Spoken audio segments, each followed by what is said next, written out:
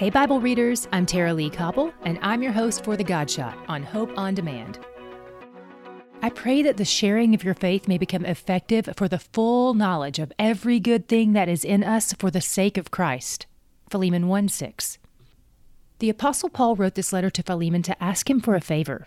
He wanted Philemon to forgive someone who had sinned against him and repented.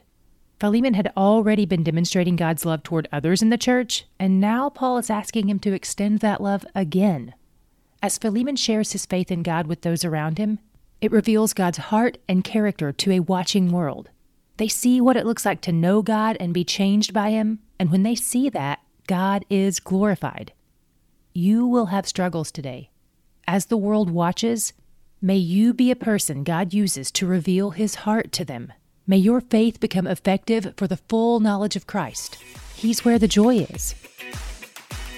To hear more of The God Shot and other great podcasts, go to hopeondemand.com.